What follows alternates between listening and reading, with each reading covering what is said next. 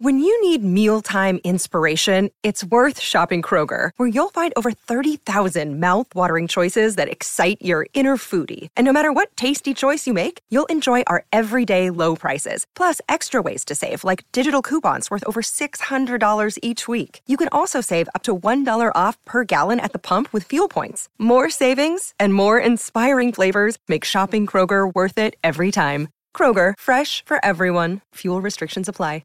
Another day is here, and you're ready for it. What to wear? Check. Breakfast, lunch, and dinner? Check. Planning for what's next and how to save for it? That's where Bank of America can help. For your financial to-dos, Bank of America has experts ready to help get you closer to your goals. Get started at one of our local financial centers or 24/7 in our mobile banking app. Find a location near you at bankofamerica.com/talktous. What would you like the power to do? Mobile banking requires downloading the app and is only available for select devices. Message and data rates may apply. Bank of America N.A., member FDIC. With threats to our nation waiting around every corner, adaptability is more important than ever. When conditions change without notice, quick strategic thinking is crucial. And with obstacles consistently impending, determination is essential in overcoming them. It's this willingness, decisiveness, and resilience that sets Marines apart. With our fighting spirit, we don't just fight battles, we win them. Marines are the constant our nation counts on to fight the unknown. And through adaptable problem solving, we do just that. Learn more at marines.com. This podcast is supported by SafeBand. SafeBand is the indigo silicone wristband that lets people know that you or a member of your family has been vaccinated to protect them from COVID-19. And with every SafeBand that's ordered by you, or people like you, we donate one to a frontline key worker or vulnerable member of the community. Slowly, life will return to how it once was. Until then, we're determined to get things back to normal for those who've taken the first step. Find out more by clicking the link in the description or visiting safeband.me. Hello and welcome to the Newcastle Natter. My name is Fergus Craig and I am joined by Paul Doolan. Hi. Hi, Paul. Hi. And Dave Watson. Hello. Oh, very good. We've done the full range of things there. So, the full range of things. Yeah. How are you, Dave? I'm all right. Yeah, I'm still on fucking gardening leave, and I'm losing my tiny mind. But it's getting to the point now where the people at the tip recognise me. Like, that's not okay, is it? That's the dream. That's what you want. So hang on, that's what you've done with. For anyone who's missed the last podcast, Dave is going through an interesting period in his life at the moment, which basically resembles almost the entirety of my adult life, where he has absolutely nothing to do. And because he's on what is known as gardening leave, I believe this is something that people with real jobs are familiar with. Yeah. He's in between jobs, but still employed, right? Yeah. I've power washed the backyard. I've swept the front one. I've hung shelves. I've painted bedrooms. I've built things. I've destroyed things.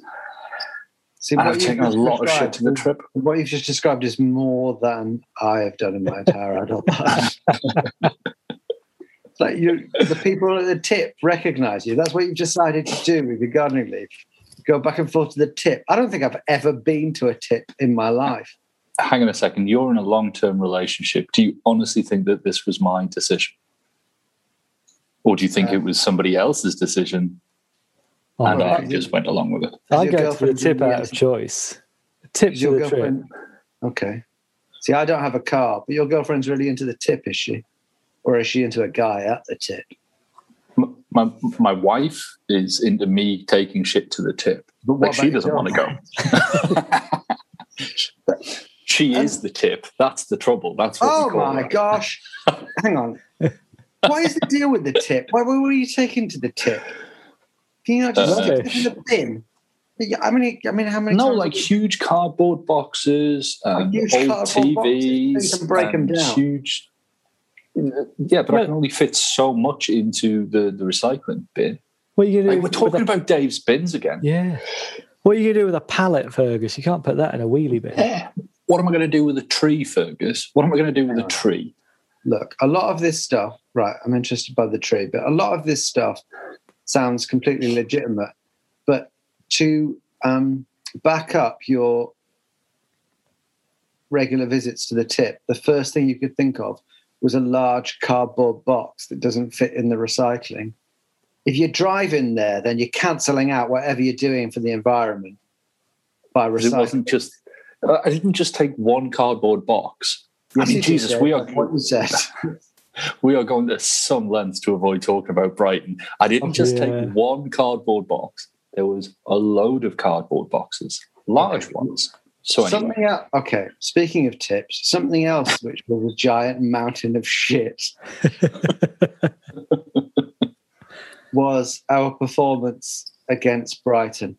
Paul, is this?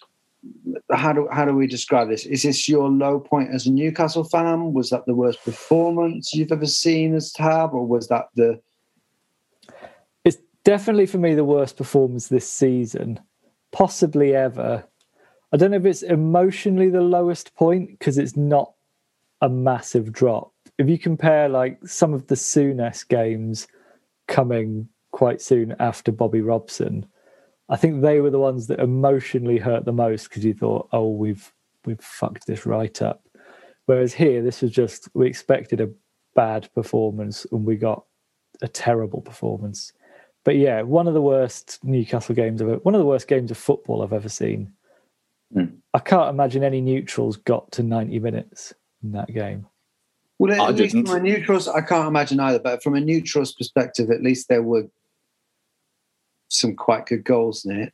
Yeah, but those 3 goals were interspersed with a lot of shit. You know, it wasn't like if Brighton had been all over us all throughout the game and were playing some really nice stuff, then yeah, you might want to watch it. But honestly, it was. I'd echo what Paul says. I don't know if emotionally it was the worst, but certainly the worst performance of this season.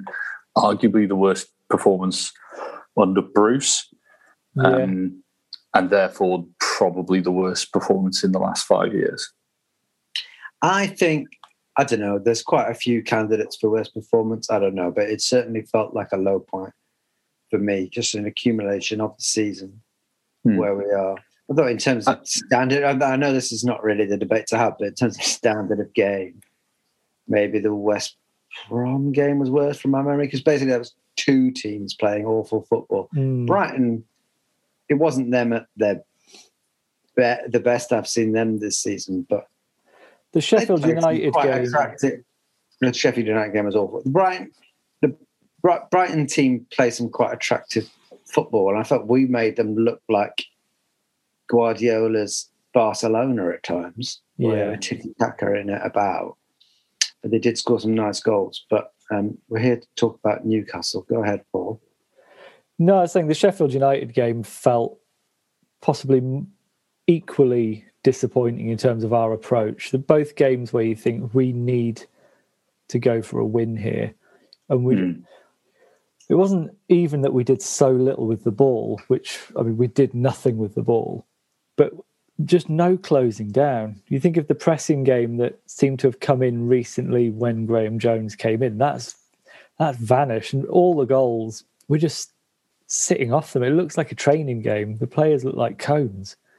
The Sheffield United game was, as I've said many times, was the turning point for me because that was the first one where it was so obviously a game that we had to be aiming for 3 points with. Yeah. Because they were, at that stage, on course to potentially be the worst team in Premier League history in terms of points total.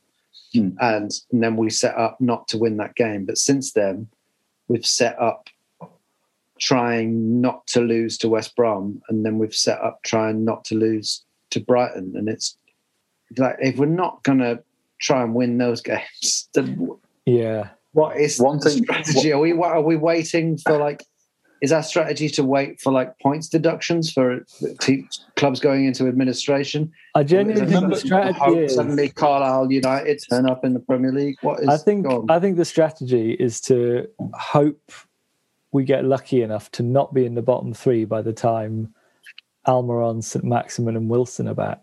I think that's all the thought that's going into these current games.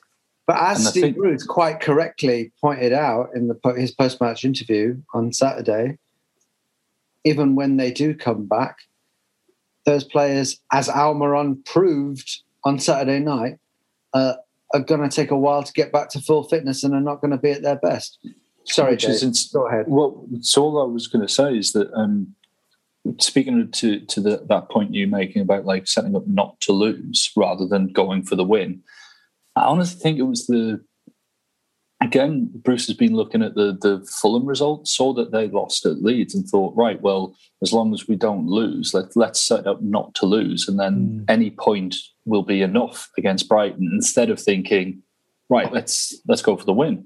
I also think that bringing Almiron, like starting Almiron against Brighton when he's just coming back to fitness, when he's got like a break coming, was just don't do that. Like, why not stick with roughly what you started against Villa or against West Brom, and then bring them on for the final half hour just to inject a bit of energy and a bit of pace and stuff. So, but to be fair, we hated those selections as well, right? I see what you're saying. I mean, we hated the selections because it was like, right? Yeah, because he was playing. I mean, it was no strikers on the pitch at all. In fact, we didn't bring on a striker at any point. Like Andy Carroll, well. Yeah, didn't bring one on. Play with like Murphy out to the left, Gale in the middle, Joe Linton off to the right, or even if you don't want to play Gale, then Joe Linton in the middle, Fraser and Murphy on either flank. Fine, do that, but don't have like Almiron not getting onto crosses from Fraser, because Almiron's not that kind of player, and Joe Linton on the right, where at the very least Joe Linton's tall. So like it was just we had said that to a degree Almiron playing in that position with this fucking split striker thing, whatever it is, when Graham Jones first showed up a couple of months ago, was working to a degree, right? That Almiron in that position could sort of work. Yeah, but I think the key as well, the key with that is we weren't playing a midfield three. I don't think Shelvey was in the middle at the back for those games. I think we used Willock a lot more sensibly. We actually had midfielders running, so we had a genuine counter-attack threat. We could get from one end of the pitch to the other, retaining the ball. Whereas now it's just Shelvey in between our centre-backs, pinging a 70-yard ball to Ryan Fraser or Miggy Almiron, who are both... Yeah.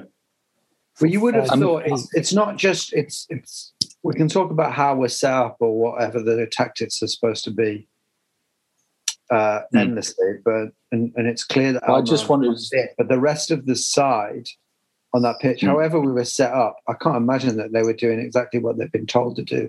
There's just there's no energy there at all, no like drive, no will, like, you know, it looked Willock, like a team. Joe Willock showed up as like an exciting young midfielder with something to prove, and in about a month he's like seamlessly blended in to our series of like nothing midfielders, right? I think we looked like a team that was trying to get the manager sacked, and if we were any other club, that performance would have easily done it, except the manager wouldn't have still been That's around. Something that I find hard to believe happens, but I'm happy to accept that. I think subconsciously, I don't think they go out deliberately to do it, but you can tell. Yeah. Like apparently they've been training all week on pressing Brighton. You look at every time Brighton got the ball at the back, Almiron was on his own. You can't do a one-man press.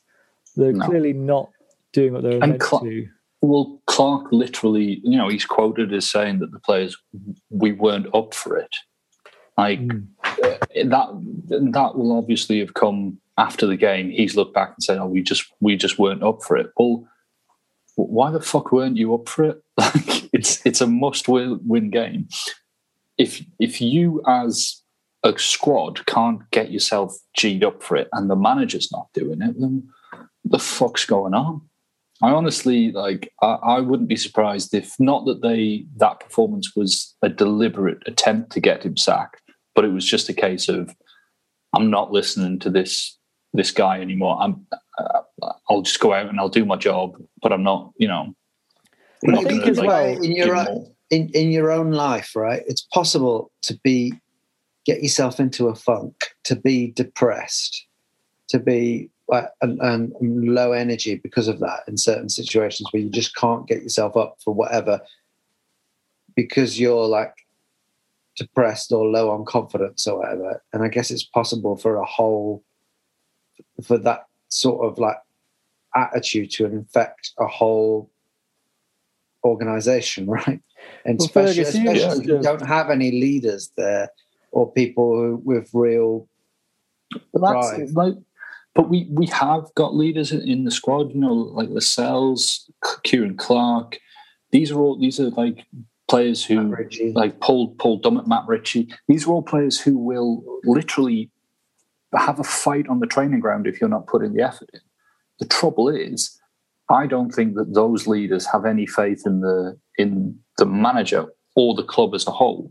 And you look at the performance that we put in against Brighton, and it just looked like a team just going through the motions, getting soundly beaten by Brighton. And Brighton deserve a lot of credit because of the way they're set up and everything. But honestly, the players I don't disagree with. So the players that you've just mentioned there, the leaders, to a degree, yeah. I don't like Lascelles, Clark, Richie, who's not playing. They're defenders, right? So once you get past, it's hard to like drive a game with energy from the back. And once you get past that, it's basically Shelvey onward. But then you look at like players that aren't getting in, like Matty Longstaff or Sean Longstaff. But I think as well, it's not so much the energy they have. I think it's that thing. If you're playing in that team and this system isn't working and we need to win games and the manager still won't pick a striker, you must see that selection and just think, we're going to get beaten here. I'm sure we've all had jobs where you're working there and it is not worth putting 100% effort into because the end product is going to be shit because of what the job is or who your boss is. Definitely. I mean, I think we're all agreed that Steve Bruce is like he's not the cause of it because the root cause is obviously Ashley and Charnley, and any competent owner or MD wouldn't have appointed Steve Bruce. But right now, Steve Bruce is the treatable injury that's affecting this club, and it baffles me that they haven't learned from their previous mistake with McLaren and fired him, because they could have fired him after the Brighton game, brought in a new manager who had a bit of time during the international break to work with the players, get them G'd up, get them positive, renew that sense of confidence, and then start the after the international break with a good number of games to make sure that you then stay up. But they just haven't learned, and it's insane. I mean, talking about like repaying Bruce's loyalty. What fucking loyalty? It's not like some other clubs come along and said, "Oh, Bruce, do you want a job here?" Like, how's the only way that Bruce has been loyal is by not actively criticising Ashley in the press? Well, that's not loyalty. It's self-service. The reason I saw for Bruce says he's a fucking guy. The reason I saw for why he's not been sacked as well is Ashley doesn't think the club can afford to get rid of him because we're going to lose 40 or 50 million through the lack of fans in the stadium. But you just think you're going to lose at least 100 million more if we go down. There's such short-term thinking and this sort of arrogant attitude of we can't get relegated, even though it's happened twice in pretty recent memory. And the thing that gets me is that, yes, not only would you lose £100 million by being relegated out of the Premier League, and you've lost 30-40 million by people not going through the gates this season. Next season, I know maybe we might disagree on this, but I don't think there's going to be 48,000 people turning up to St James's Park to watch Steve Bruce's Newcastle United bumble about mid-table in the Championship. honestly, I think that this pandemic has got casual fans who used to go every week. They're not going to be that bothered about going anymore. And some of the diehards are going to have said, this isn't my fucking club anymore. I'm done. Until they go, I'm done. I think we're in real trouble of like losing a lot of like the match going fans. I really bear do. in mind, pre-pandemic, we had to give away 10,000 season tickets to get anything close to full capacity anyway. I think you could be right on that. We'll see. I mean, we'll see how many, whether in the autumn next year, whether 52,000 they're even allowed in. We'll see about that. I don't know. There might be, who knows what's going to happen there. But if they are, I might be completely wrong on this. If we go down to the Championship, which we all agree is more than likely, certainly, whatever. If we go down to the Championship, yes, I'd be surprised if we're selling out. But I would have thought at first there's everyone's miserable about the club, but surely within you as humans, I know there is for me, there's a desperate desire for a day out of the football. But if they're provided with, the first couple of times they go, if they're provided with the same as what they've been provided with this last year, then maybe they won't keep coming back. I think if it was under Bruce, I'm not sure they would. Like, all it would take would be putting in someone like Eddie Howe or even Chris Wilder. And I think a lot of the chat is that we're preparing an approach for Chris Wilder right now. I mean, that's insane. Charlie and Ashley are like walking through the bushes in Sheffield with a big net.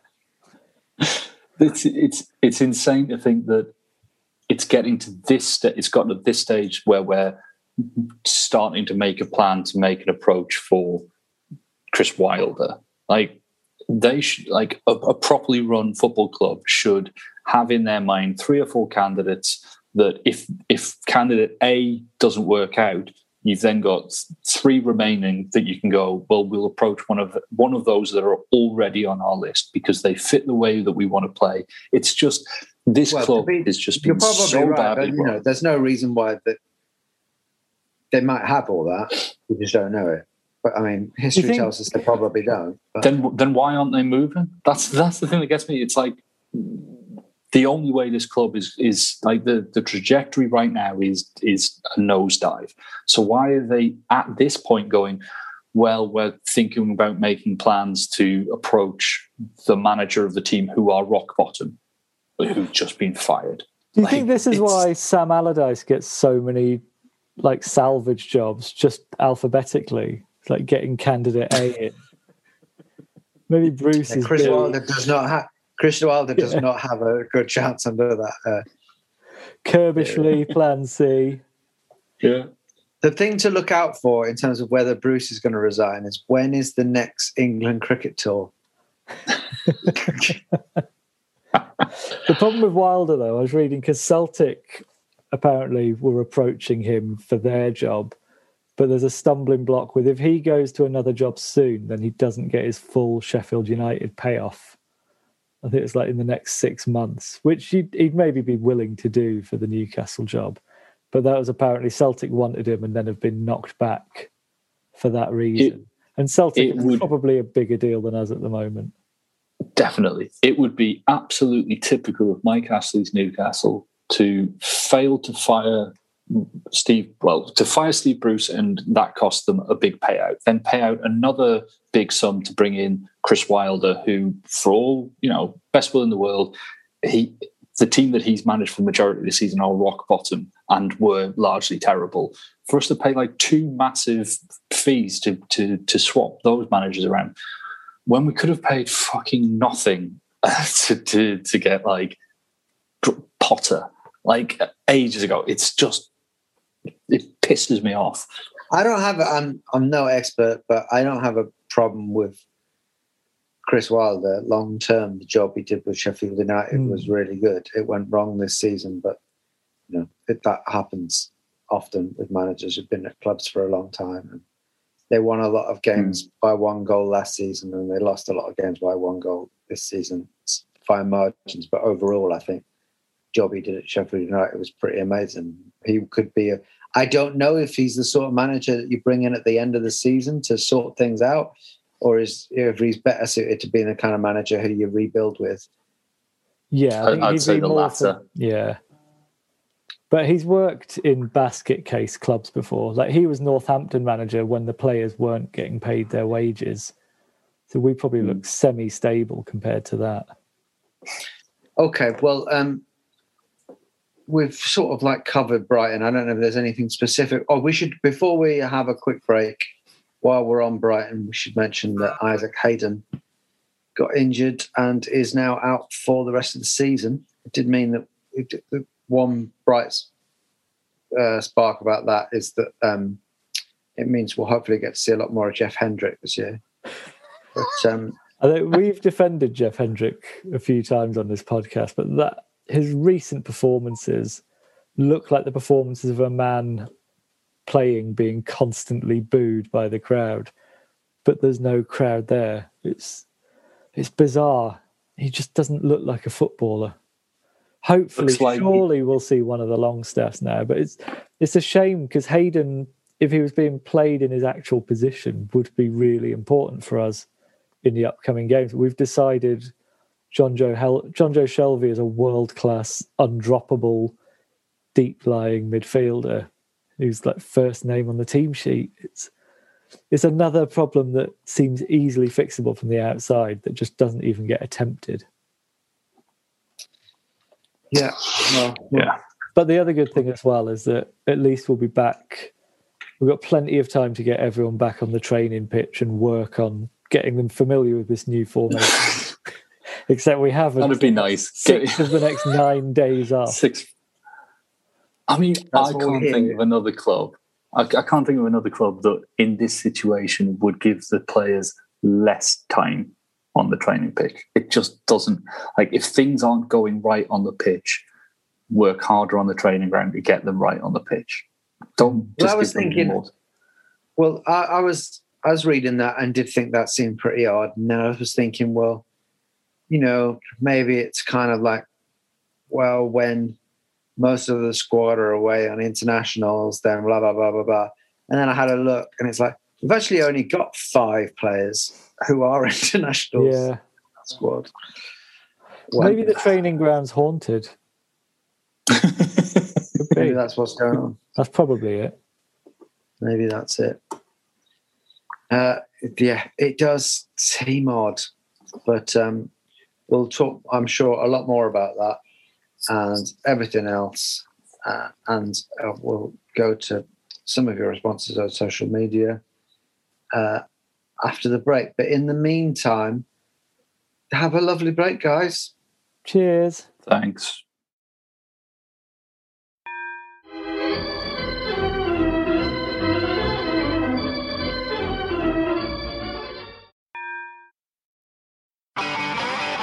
If you want an e-bike that doesn't look like it's made for the shopping precinct, something that's less Mr. Bean and more Steve McQueen, check out the range of bikes from London-based Cooler King. From dope 250-watt city bikes to Harley Bobber-inspired 750-watt beasts that can tear your face off while leaving your smile intact. Cooler Kings are made in limited numbers, yet highly affordable. Check them out now on the web at cooler.bike or find them on Instagram with hashtag CoolerKingBike. Cooler.bike. E-bikes that are cool AF. Hello, welcome back. Good break, guys. Yeah, very good. We've chatted basically, just to let the listener in on a little secret, during that break, we've had about 40 minutes of chat. We should have recorded it all. It was quite high quality chat. None of it about football.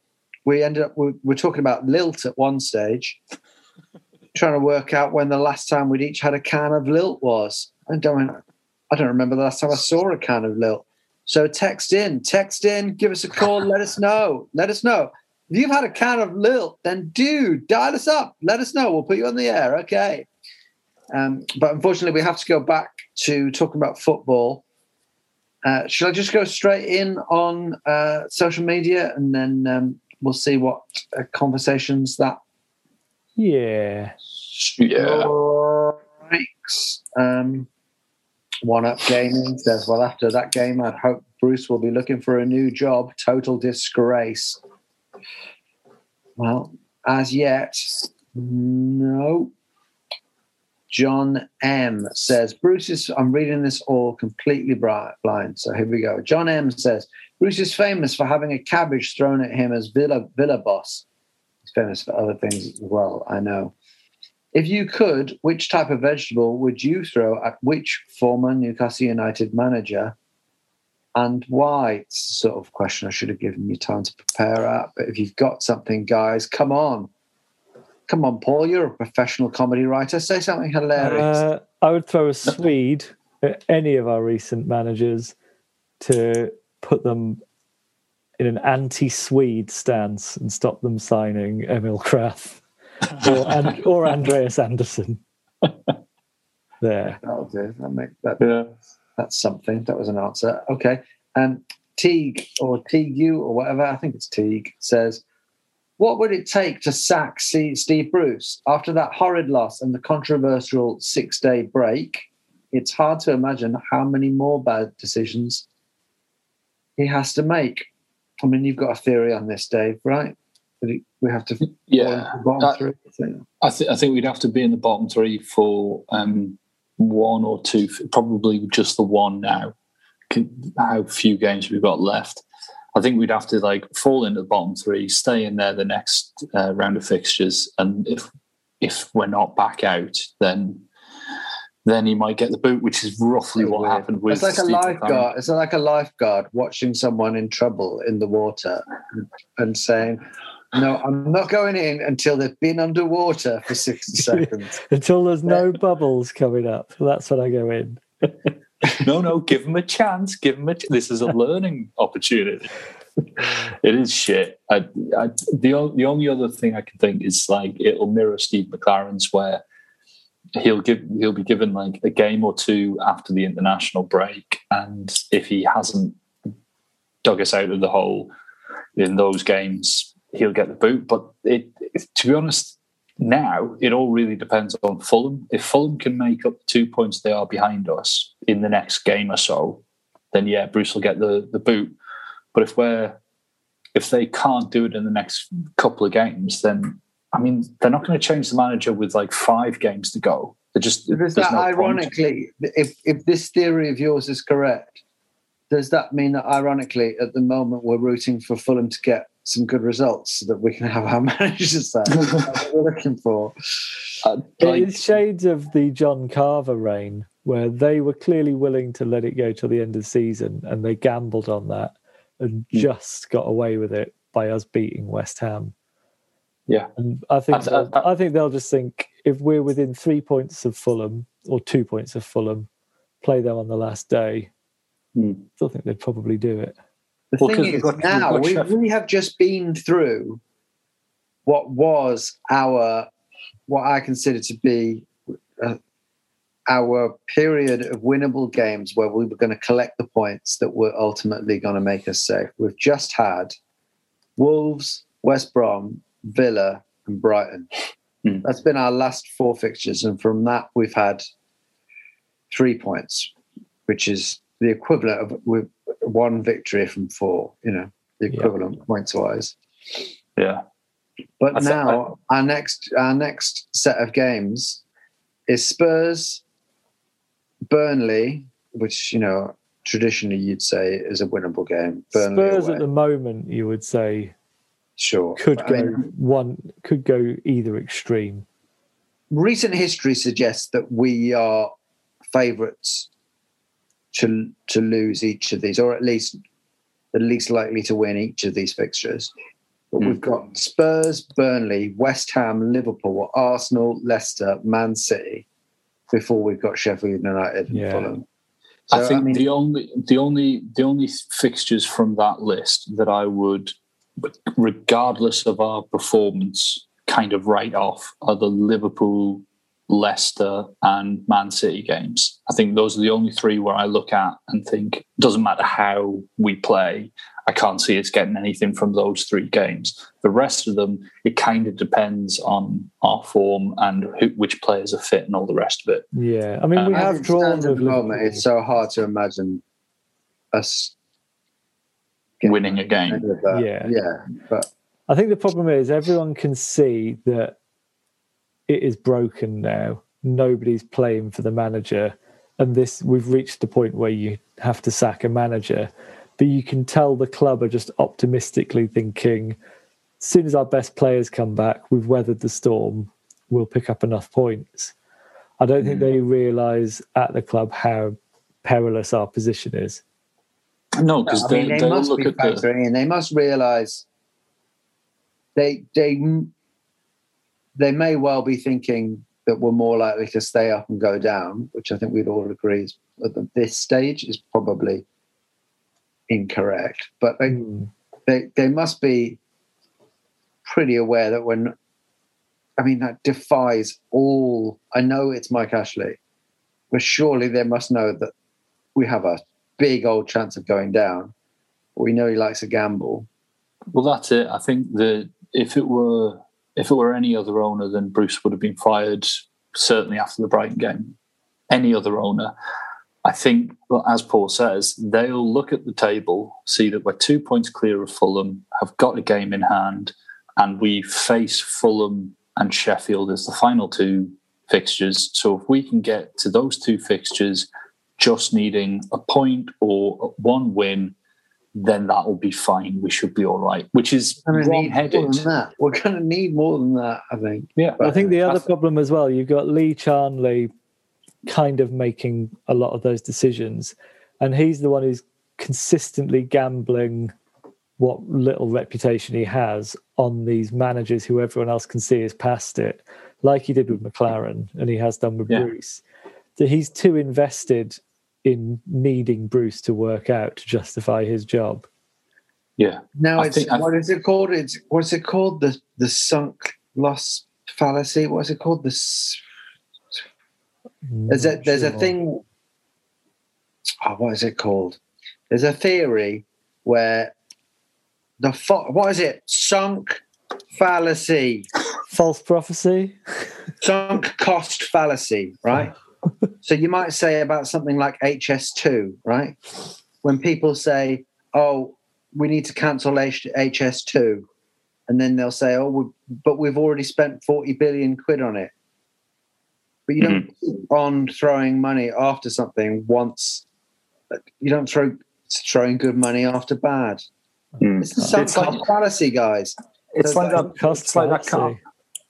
car I had where I spent an absolute fortune just fixing this little thing and that little thing. And I was like, well, I'm not going to sell it because I've spent so much money on it, which is stupid because I ended up getting 900 quid for it.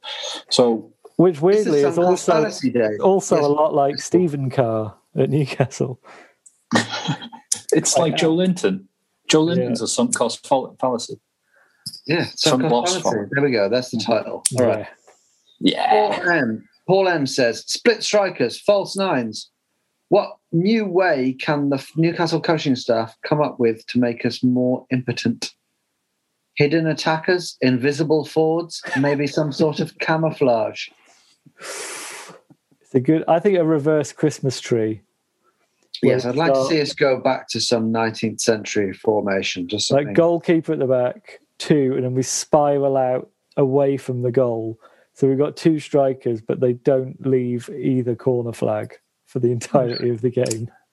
And one thing that was ironic is that Brighton showed how the split striker system should work with Welbeck and Maupay driving off towards the corners and Trossard having like free rein, and our defenders just didn't know how to pick them up.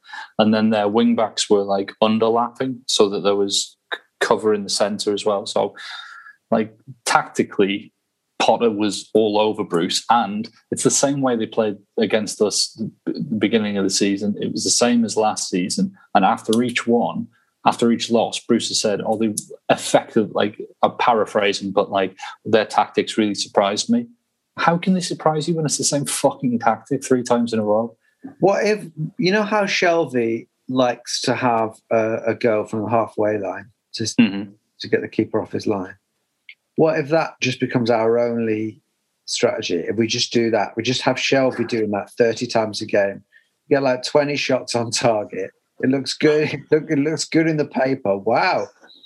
Newcastle had a lot. Newcastle were unlucky. They had 20 shots on target. We just we don't have a single player across the halfway line. It's just that's not that far from what we're actually doing every game. Okay. Geordie Ash says, I have 2 questions. Hope that's all right, lads. Well, we'll see. I'm reading them now for the first time. What are the questions, Geordie? Here we go. So, Brucey has awarded the players with 6 days off from 9 days available until we lose to Spurs. What's he thinking? I mean, the only sort of... It does seem mad, doesn't it? That if you play devil's advocate, the rationale would be everything is so toxic and so shit. Maybe we just need to get away. We just need a holiday. We just need to I think as well, the amount of games that have been played this season because of COVID, I could understand a rest of some kind because of that. But we've not had 2 games in a week for ages, have we? We've actually had such an advantage over other teams.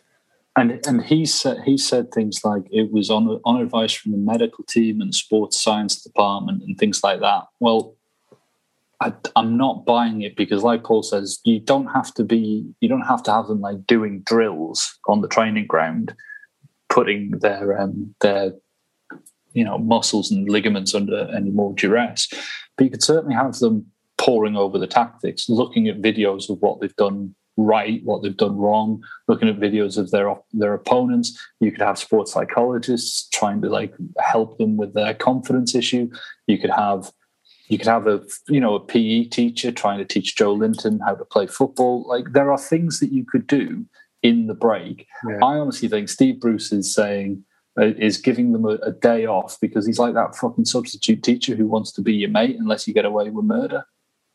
Yeah. I mean, the devil's advocate would be that, maybe they just need some time apart. We were on a break. Okay, maybe as well. Things do seem to get worse the more we train, the longer the season goes on. So maybe we'll discover a new thing where you go into games blind, and because you don't know what the tactic or the plan is, the opponents can't possibly know. I do wonder whether we just got so caught into it. Do you mean when there was a narrative earlier on in the season where everyone was saying that Bruce just doesn't even do tactics, has no tactics. It feels like now he's maybe overreacted to that. Now it's all tactics. It's like I've got this really cool system from the continent with split strikers or whatever. He's got uber hipster cool tactics. Kids who went on holiday to America when you were at school and came back, right? Look what I've got that you've not heard of. Jolly Rancher candy. I've got strikers. So he's just trying to prove he's doubling down. Not doubling down. He's overcompensating. Yeah, trying to become this tactical genius, but doesn't actually have the nous to be able to do it. And what he needs to go back to is his core in his soul and just play 4-4-2, put big lad and little lad up front, which we happen to fucking have right now. A couple of wingers, which we happen to have right now. A couple of wingers, a dirty midfielder and a slightly less dirty midfielder in the centre, and just play like football in its purest, most English early 90s form. And which is when Steve Bruce was the captain of a league-winning side. And, maybe we'd battle and get some points with that. But, I mean, it works well enough for Burnley and Sean Dyche. Sure. It's not Geordie Ash also says rumours that some players want him gone, some want him to stay. who do you see being in each camp? I reckon Jeff Hendrick wants him to stay. Yeah, Joe Shelby as well. Joe Linton, Joe Shelby, Jeff Hendrick. That'll be about it, lads. I think Richie wants him gone. Emil Kraft, of course, yeah. Richie, clearly, one would assume in the camp that wants him gone. Both Longstaffs. The Longstaffs, certainly. Carroll and Gale, you would have thought. I mean, we're just picking the players who are playing. But well, I'd also say Almiron, St. Maximum, Wilson would rather a different manager because they might get on the ball a bit more. And I'd say that Dubravka and Darlow would prefer a different manager because they wouldn't be called into action as much. I would imagine maybe, who knows, it's total speculation. Maybe Darlow appreciates all the games he's had. I think Darlow would have possibly wanted him to stay had it not been for Bruce telling the papers before, or for the news getting out to the papers before him that he was dropped. Okay, Robert Elliott, not our... It's Rob Elliott still on our books. He's gone. No, he's not. He's at Watford, isn't he, I think? Okay. Robert Elliott says, if you came home unexpected, I'm reading this sentence for the first time. Here we go. If you came home unexpectedly early and you found ASM, as in Alan St. Maximin, lounging on your sofa in your dressing gown, watching telly, say Inspector Montalbano on iPlayer, would you be delighted or would you explode into an incandescent rage? Would the answer be different if it was Bruce? It's such a specific hypothetical. Robert, I'm only allowed has this happened? I can only be... Has this happened to you, Robert? I've only got... How's the marriage, Robert? I can either be delighted at Alan Maximin being on my couch, or I can explode into an incandescent rage. Can I not just be really, really terrified and confused? Yeah. If it was Bruce, though, I think I'd just look at the situation and be like, the guy's under a lot of pressure. He's snapped. Get my wife and kid out of the house. Take the dog. Get them in the car. I think both of them, I would be closer to delighted than rage. I'm trying to give an honest answer here. I'm not a man who's often prone to rage, particularly in the presence of men who could quite clearly beat the shit out of me. I think I'd just be quite... I think I'd ultimately be just quite excited for the anecdote. I think I'd want to know how they got in as well. I'd love to know how they got in. I mean, yeah. St. Maximum, I'd be over the moon to see him in there. I'd be delighted. I'd have to buy a dressing gown, but I'd be absolutely over the moon to see him. You'd ultimately be like terrified. But how the fuck has this happened? I wouldn't question it. I'd just enjoy them. I'd live in the now. I'd just be in that moment, present with Alan St. Maximum, him lounging on the sofa watching the telly. I'd go and fix him a nice drink. Bruce, I'd kick him out. I think of all our ex-players, the one I could imagine it having the most chance of actually happening as a situation with would be Tino Asprilla. I was going to say Gaza. Yeah, like that Gaza. There's like, I think that has happened to me with Gaza. Yeah, I think Gaza. There's about a 1 in 200 chance of it actually happening. Did you see the anecdote that somebody told on Twitter about? Oh, is this the Frank Worthington one? Yeah. So I'm paraphrasing it because I'll get it wrong, but essentially, this guy said that he was like a mascot for Newcastle United, and he was there. I think it was a training ground thing, and he was invited to be there. And Frank Worthington, who was, for those who don't know, was an old footballer. He was really, really gifted technically. He was a guest of Terry McDermott, and as all the players are filing out, like all the ones who know who Frank Worthington are all like, oh, shaking his hand, and it's really, it's great to see you, and all the rest of it. And then Tino appears, and Terry Mack like beckons him over, and as he's coming towards him, Tino's looking at him like, who's this? Like, it must be like some kind of like corporate guest or something. And Terry Mack goes, Tino, legend, and he's pointing at Frank Worthington, and Tino like, confused, shakes his head and goes, no, tonight, Julie's which is a club in Newcastle.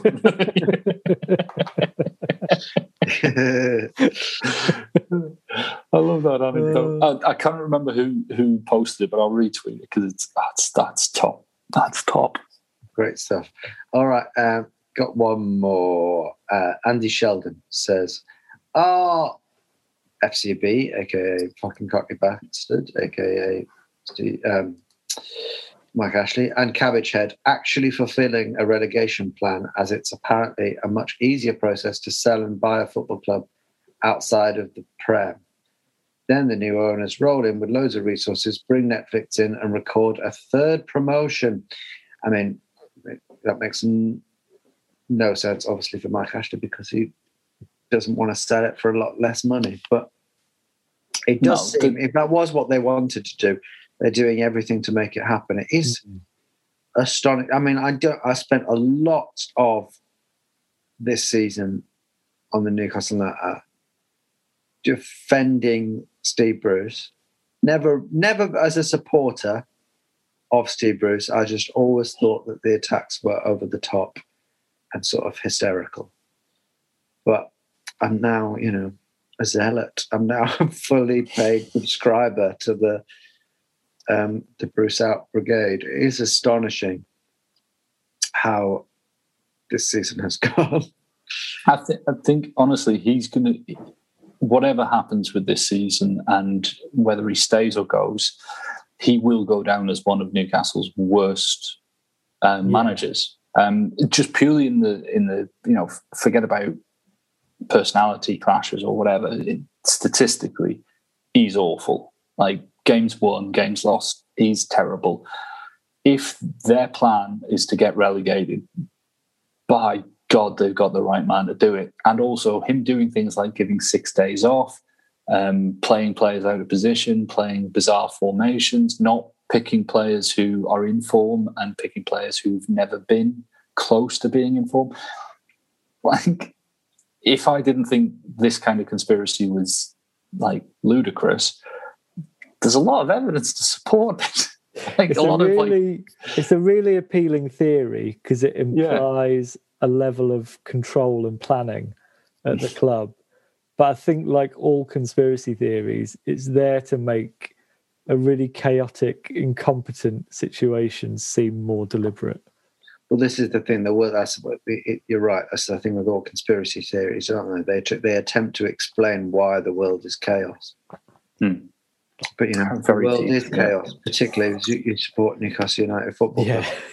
I think that should be on our badge. The world is chaos. We should remind ourselves that for all how terrible Steve Bruce is and what a low point this may well be, things have been bad for a long time. And here's a little stat to remind us of that. We have not had a clean sheet away. We have not had a clean sheet in 2 consecutive away games since December 2013. That was the last time we kept a clean sheet. That's such an obscure stat. I don't know if that's impressive or not. Yeah, I'm not sure of the. I know what you're trying to get across. That we've been bad for ages, but there's levels to appalling, and like the season that we went down under like Kinnear and Houghton and Keegan and Shearer and all the rest of it. That was a clusterfuck of a season. It almost like it made sense that we went down because there was so much change and so many different approaches and all the rest of it. The season that we went down with McLaren was just mismanagement. This season is worse than that, in my opinion, because I think like from where we start, like because McLaren took over from Carver, so he was kind of starting from like a lower starting position. Whereas where Bruce has taken us in the 2 seasons that he's been in control, we've gone from what could have been just a comfortable mid-table, like 13th, 14th, maybe at danger at relegation at some point in the season, but then get nicely safe, to where we are now, where we fucking deserve relegation. The way that we played throughout the season, we deserve it. And I think the season under McLaren as well, we won a game like 6-1, didn't we, against Norwich? We actually played occasionally good football. Yeah, and we had some good players like Sissoko and Wijnaldum and so on and so forth. But this season, like, it would be like in that season if Wijnaldum had been dropped and we'd been playing Gouffran instead, or, you know, something like that. Because we're not playing Murphy when he looks competent and quality, and we're playing Jeff Hendrick even though he looks just like he's stealing a little. We started Joe Linton. I think Joe Linton's has got the most starts for us. God, I would say Jeff Hendrick to me, I don't know if you've heard the term, but seems like a sunk cost fallacy. I've not heard the term. Is that? Yeah. That's to me like a sunk cost fallacy. Didn't we get Jeff Hendrick for nothing? He's still a sunk cost fallacy. So I think we can have a laugh. No. Our next game is against Spurs. It's not for a while. I don't know if we'll do a podcast before then. Should we bother predicting it? I think let's have a... who the fuck knows? Spurs seem, in their own way, a bit like a broken club, as all Mourinho clubs towards the end start to. But they've still got Gareth Bale, Harry Kane, and Son. Well, Son's supposed to be injured for it, and Lamella will be suspended, although I don't know how much of an impact Lamella would have. But like you say, they've still got Harry Kane. Fingers crossed he gets injured with England. And Gareth Bale, fingers crossed he gets injured with Belgium, with Wales. 2-0 loss. Thing is, Spurs are quite a good example of like how sort of mental it is being a football fan, because for years we would always finish above Spurs, right? For a long, long time in the Premier League. And then that changed. And now I would say we're in completely different positions. And if you looked at it from the outside, you'd see it differently. But I would say that Spurs fans at the moment are probably almost as much depressed as we are. Just because of yes, they win more games, and yes, they've got some of the best players in Europe, or at least a couple of them. They're, But I think not that long ago, they had one of the world's best strikers, one of the world's best, most progressive managers, and we're in the Champions League final. So I think it's just that. Exactly, yeah. I'm not saying that they're wrong to be depressed. I'm just saying that that's the thing about football, isn't it? It's the hope. Yeah.